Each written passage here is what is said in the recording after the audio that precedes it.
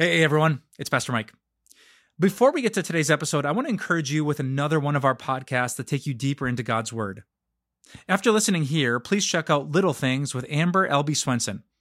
Amber's one of our bloggers and writers, and she's amazing at helping you navigate life's challenges by keeping your eyes fixed on Jesus. Amber is a sister in Christ, really mature, really honest, really funny, a really good friend of mine, and I know she's going to encourage you with her message. Just search for Little Things wherever you get your favorite podcasts. Is it immodest or sinful for a woman to wear leggings? Yeah, that was a question that was recently asked of me at our church's Q&A Sunday. Is it immodest for a woman to wear leggings? Now, what could go wrong if a male pastor comments on what clothing is appropriate or not for female Christians to wear? But it's actually a good question, right? And the Bible has something to say about it, although not specifically. Now, obviously, there's no chapter and no passage about wear this, but don't wear that.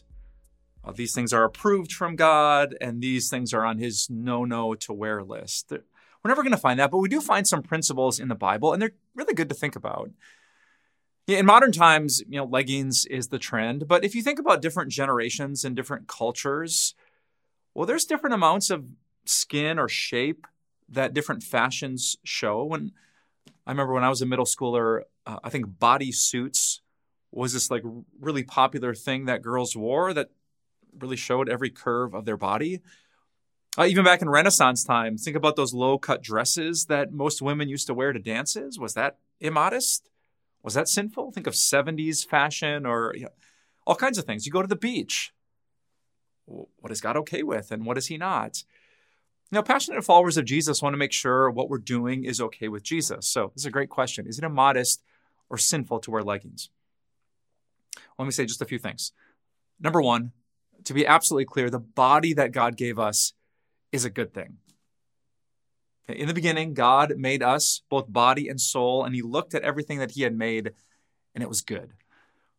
So often in these discussions, we're left feeling ashamed of our bodies or embarrassed of our bodies, or we have to cover our bodies up because they're bad, but they're not bad. All right? If God made you tall and lanky like me, that's okay. That's how he made me. If you're a curvaceous woman, that's okay. That's how God made you. So I just want to say really clearly, our Heavenly Father is the creator of our bodies. He's a good creator. And so our bodies, by very nature, are good. A second thing I would say is that all of us have a responsibility to watch our own eyes. I think a lot of this discussion often comes down to what women wear and how men look at women. But before we talk at what they wear, let's talk about how we men look. And we could say how women look too. The very righteous man Job, in Job chapter 31, verse 1, said this: I made a covenant with my eyes not to look lustfully at a young woman. Job didn't say, well, all these young women are leading me into temptation. No, he said, I made a covenant, like this solemn agreement with my own eyes. Listen here, eyes. We are not going to look lustfully at any women. So Job took responsibility for where he looked and how long he looked and if he looked again, if he was tempted by something. No, he made that covenant and he bounced his eyes away. So that's the number one thing I would want you to know. Let's start with the idea that God gave us eyelids. He gave us neck muscles. We might notice someone who's maybe tempting us to lust. We're drawn into that by the enemy, but we absolutely, by the power of the Spirit and by the power of the body that God gave us, can turn away, can close our eyes. We don't have to look. So it is our responsibility to guard our own holiness. We can pull a Job in those tempting situations and make this covenant with our eyes not to look lustfully at a young woman. But I also don't want to dodge a question. What about when I'm trying to figure out what to wear to a pool party? Or I go to the beach, or I'm at the gym. What do I wear? I think about, I play soccer on a co-ed team in the summer and, sweaty jersey afterwards. Can I peel that nasty thing off and be there in front of my female teammates? Is that wrong? If they do the same thing and they have a sports bra on, is that wrong? Are they leading me into temptation? Often in modern America, we miss the Bible's answer to that question. We tend to think about our rights. Like, okay, tell me where the line is, what's good, what's bad, and then don't judge me if it's not technically bad. But Jesus and the authors of the scriptures had more to say about it. They talked about loving our neighbor so much that we would do anything in our power not to lead them into temptation. And we pray in the Lord's Prayer, Matthew chapter 6, our Father in heaven, lead us not into temptation. Us. Jesus taught us to pray and be very aware of the temptation that us, have to face each day. And so that's a fair question. Not is there a list of things I can or can't wear, but is this outfit going to lead others into temptation? That gives us lots to think about, huh? Let me say this to my sisters in Christ. Having talked to my wife and a lot of other women, and this is a stereotype that's not always true, but men tend to be way, way, way more visual than the average woman. Why does the Sports Illustrated swimsuit issue, why is that a thing? Why is pornography so explosive among men? Because men just have this connection and attraction with our eyes. So this is a valid question for Christians to ask. How can we not lead each other into temptation? Now, I said I wasn't going to give you a list of things you can or can't wear, but I think all of us should think about this, not just what makes me feel good or pretty or beautiful or attractive, handsome, or sexy, but how can I honor God with my body and not lead my neighbor into temptation? I think if we thought about our neighbor a little bit more, we might choose carefully. So I want to say a prayer today, since this requires wisdom. Dear Father, help us to know what to do. You say in the word that we should eat and drink and do everything to your glory, that we should love our neighbor as ourselves. So we, in this moment, we relinquish our rights and instead we care about doing what's right. We care about the holiness of our brothers and our sisters. God, we don't want to be legalistic. We don't want to add rules. We don't want to be those Christians who made mistakes in the past, but we also want to be wise and honest and faithful. So God, as we stand in front of the closet and pick what to wear, help us to remember what your word says. When we notice someone who's attractive, maybe even looks sexy, help us, like Job, to make a covenant with our eyes and to walk the path of holiness. We need your help on both sides of this issue to do it. So give us wisdom, give us humility, and more than anything, Father, give us love. I pray this in Jesus' name. Amen.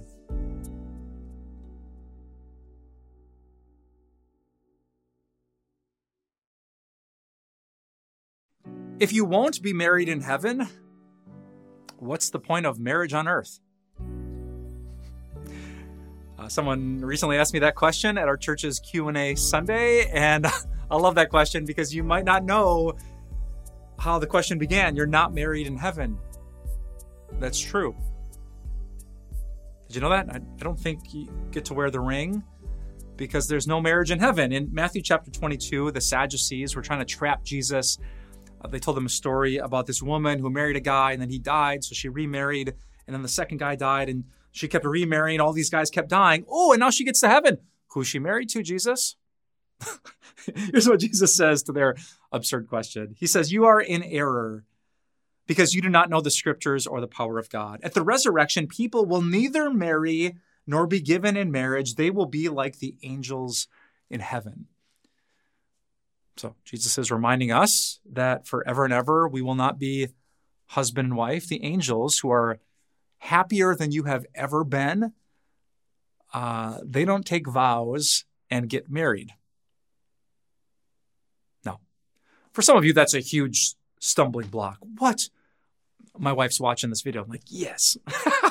No, I'm just kidding. Right? I mean, for those of us who have good marriages, we can't imagine not being married, like getting to heaven. Wait, you're not my spouse. We're not going to have the same home. Well, how could I be happy?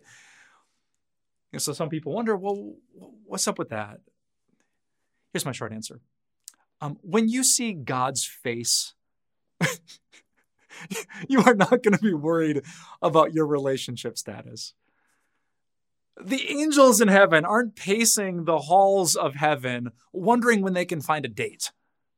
They get to see the face of God, and it makes them happier than any relationship you've ever had, any marriage, any friendship, raising kids. It is nothing compared to seeing God's face. You don't have to worry if you play golf or soccer in heaven if your cat or your dog is going to be there. Come on. We are talking about the presence of God, to see his face. I need you to know that. Some people think heaven is boring. You sit on a cloud and wear a diaper and play a harp, and you need all these things. You don't need those things to be happy. Heaven is the most thrilling place because you get to see and know God better than you ever have before.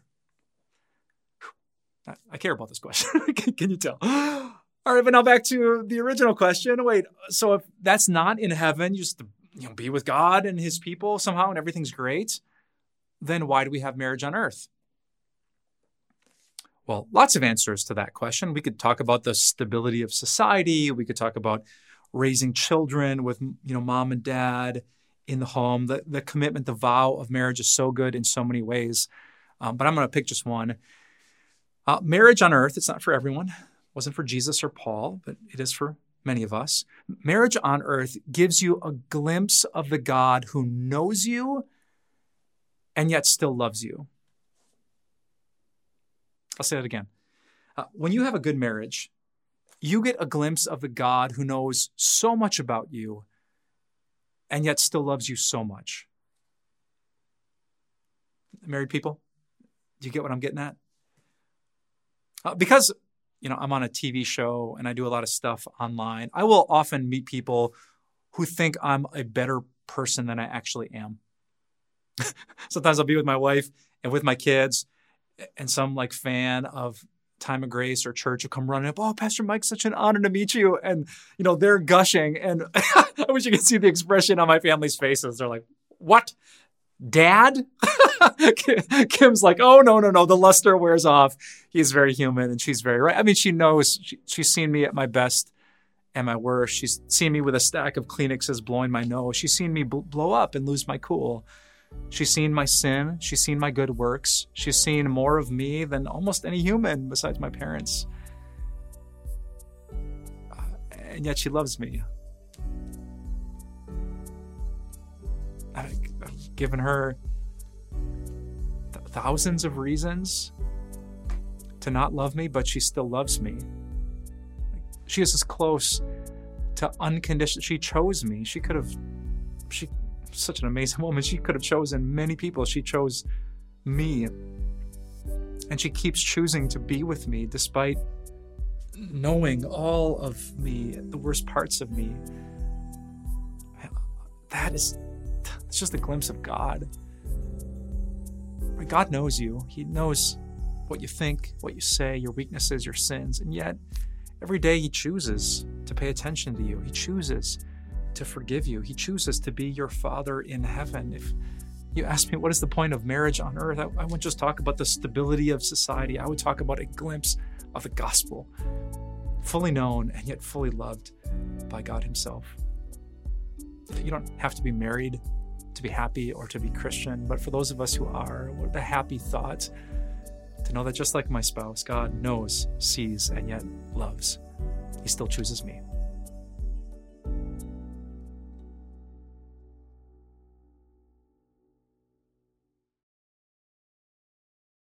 Why pray if God already knows what you're going to say? Recently, someone asked me that question at our church's annual Q&A Sunday. Like, what's the point? If God is God, if God knows all things, why do you need to tell him what you need or what you want or what you're sorry for? He already knows. Why are we wasting our time with an unnecessary conversation? If God knows what you're going to say, then why pray? Well, there's a little bit of logic to that. God is omniscient. That fancy word that means he knows everything. So he knows you, your feelings, your heart, your experiences. Why bother? Well, here's a really simple answer. Because God says. So are there passages in the Bible where God says, pray, call upon me? Yes. Did Jesus teach his disciples to pray? Yes. Did the Apostle Paul tell us to pray continually? For sure. Is there a thing like the Lord's Prayer where Jesus actually gives us an amazing script or outline to follow? For sure. So you have to say, according to the Bible, the answer is pretty obvious. You should pray. Does God know everything? Yes. Should you still pray? Yes. But if you're a person who likes to, debate or get down to the reasons at the bottom of something, you would still ask, well, why? Why would Why would Jesus and Paul and the whole Bible tell us to do it if God already knows it? Well, I love the answer that we find in Psalm 50. In Psalm 50, God is talking about those days when you're in trouble, when you need help. Maybe for you, you really messed something up and you're just troubled by something you can't change. That thing you said, that choice you made, that's your day of trouble. Or maybe it's a medical thing.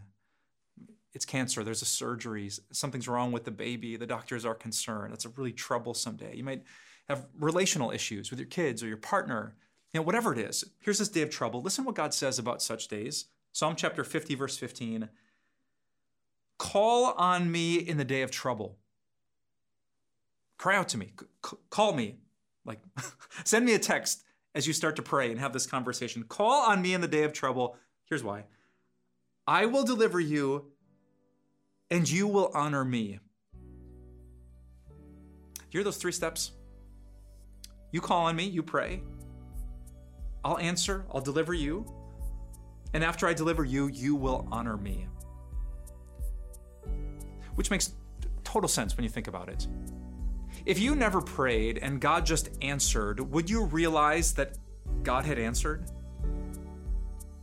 If you never asked for safe travels or food or resolution and you just got it, would you be wise enough to remember that God was the one who had given it? I have a hunch you'd be a lot like me and you'd forget God was part of that process. You think it was just dumb luck or a good day or something just happened. No. When prayer is part of the conversation, when you ask and then God answers, when you need something and then God provides it, you think, wow, thank you, God. Like the psalm says, you honor him. The relationship gets stronger. Right? If all the meals in our home just appeared on the table and my kids couldn't see me or they didn't talk to me, would they think, well, mom and dad made this meal for us? Or being part of that conversation, seeing it up close, strengthens the relationship, because the point of your life is not just getting the stuff that you're praying for. The point of your life is a relationship with God. And so if prayer is included, the relationship gets stronger. Call on me in the day of trouble, God says, I will deliver you and you will honor me. That's why you pray, even though God already knows what you're going to say.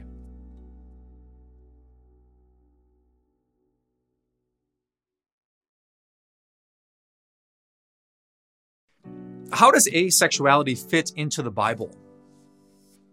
Oh, I love this question. Someone recently asked that at our church's annual Q&A Sunday, and it's a question that I get all the time when I talk about sexuality at a local Christian high school. How does that fit? Well, let's talk about that for a little bit. First, a definition. Asexual, the word sexual with an A on the front, just means someone who is not really driven by sexual desire. They have a very, very low sexual desire. Maybe they have no sexual desire. They're not prompted to lust. They're not, eager to have sex. They just don't experience those feelings. You're probably familiar with the acronym LGBTQIA+, and the A stands for asexual. So it's not the point of this video, but other videos talk about what God says about being gay or lesbian. The Bible has something to say in Genesis 1 about gender. That's the T. But here's this A in the bunch. How does that fit? And no one's asking me, but I don't think it should be in the acronym. Is there anything in the Bible that says thou shalt not be asexual? No. Is there anything in the Bible that says unless you want to have sex frequently, you're not a follower of Jesus? Well, no. I mean, Jesus himself didn't have sex frequently. He didn't have sex at all. So is it a requirement of holiness and obedience to be a sexual person? And the answer is no. Do you have to have a strong sexual desire to have a strong faith in God? Obviously, the answer is no. And the best proof is in 1 Corinthians chapter 7. Apparently, the Corinthians reached out to the Apostle Paul, who started their church, and they had a whole bunch of questions about a whole bunch of things. Here was one of them. 1 Corinthians 7, verse 1, Paul says, now for the matters you wrote about, it's good for a man not to have sexual relations with a woman. All right, so that seems to be the point. It's actually good. It's not a bad thing. It's not a sinful thing. Paul goes on to say, but since sexual immorality is occurring, each man should have sexual relations with his own wife and each woman with her own husband. So he's saying, it's good not to have sex, but if not having sex is like leading you into temptation, in this case, he says, like, if you're married and you're not super sexual and then someone's running around and cheating, like, yeah, you should be faithful and sexual within your marriage. He goes on to say, verse 6, I say this as a concession, like, be married, enjoy sex. I say this as a concession, not as a command. I wish that all of you were as I am. But each of you has your own gift from God. One has this gift, another has that. You might know that the Apostle Paul was not married, but single. He called it a gift.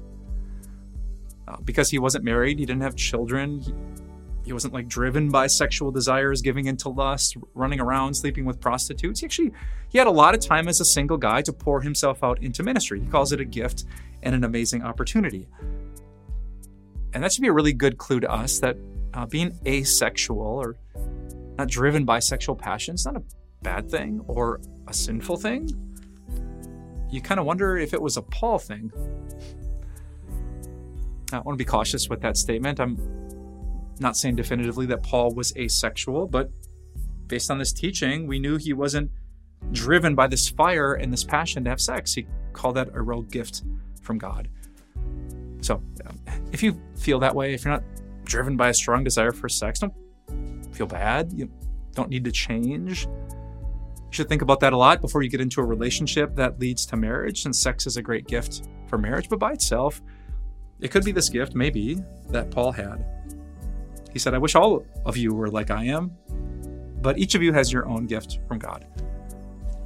That's how asexuality fits into the Bible.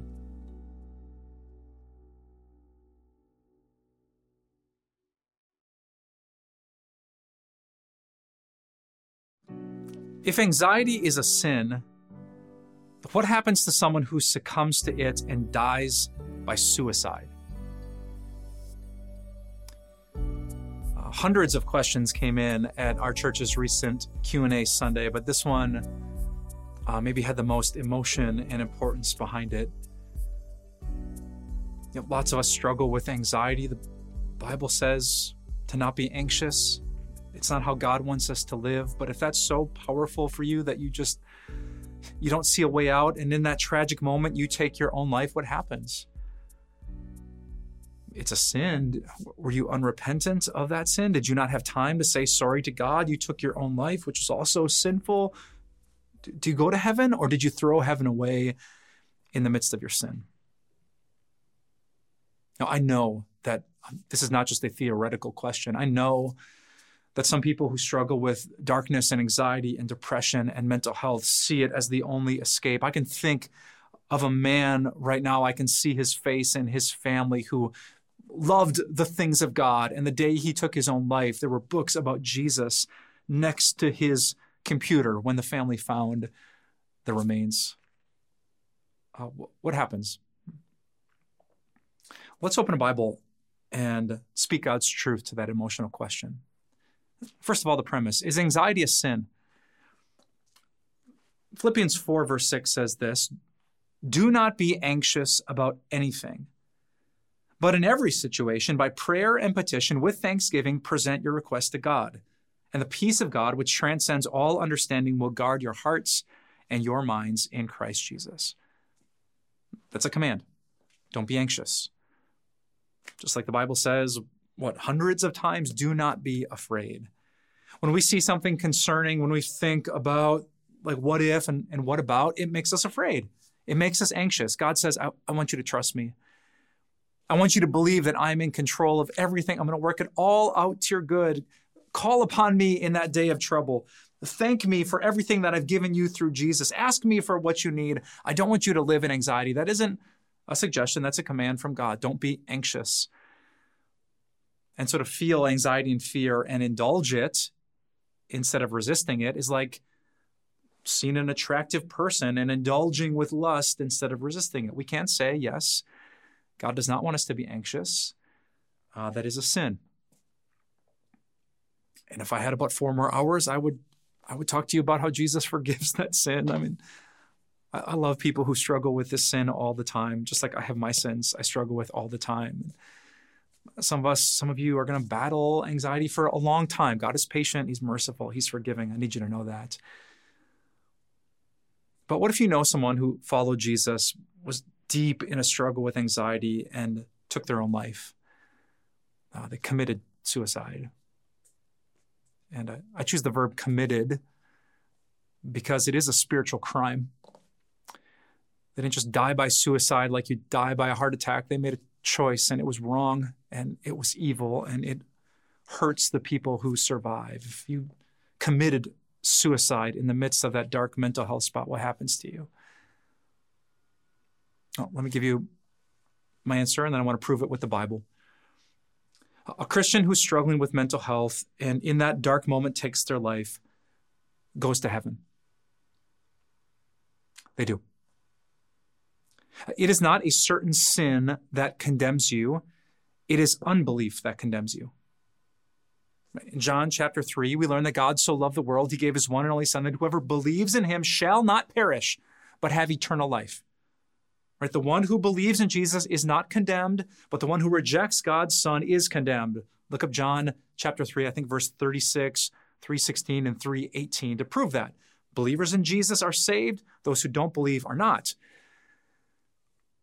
But some people would say, well, don't you need to repent? And if I commit this sin, I don't have time to repent. I don't have time to say sorry to God. I mean, maybe if I take some pills and the death is slow, I can cry out and confess it. But what if I can't?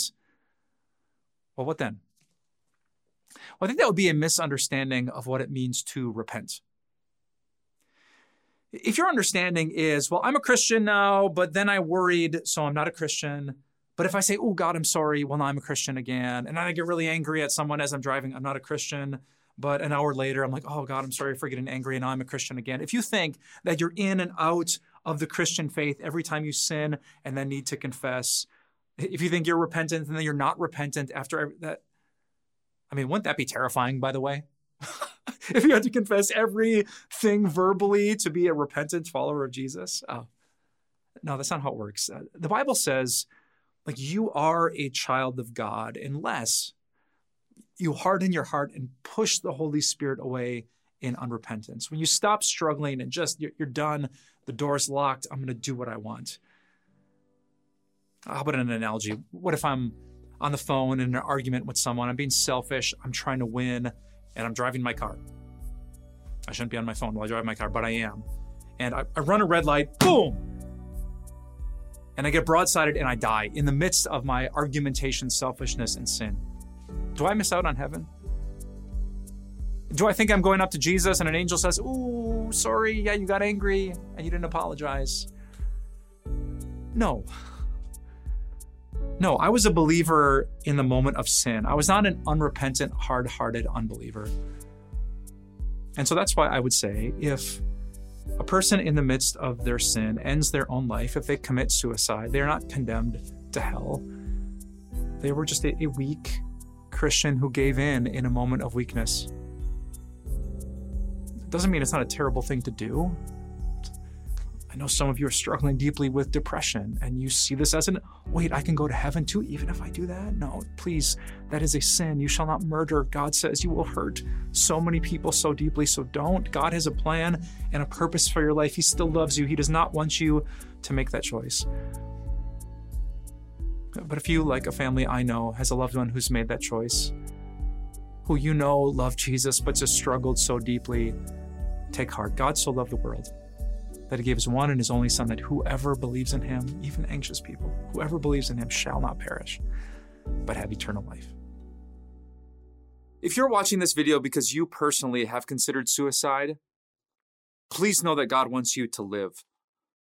He is a God of life, and even if you can't see it in this dark moment, he has a bright future of hope for you. And that's why we want to help. Please remember that the National Suicide Prevention Line is available 24/7. You can find it by dialing 988.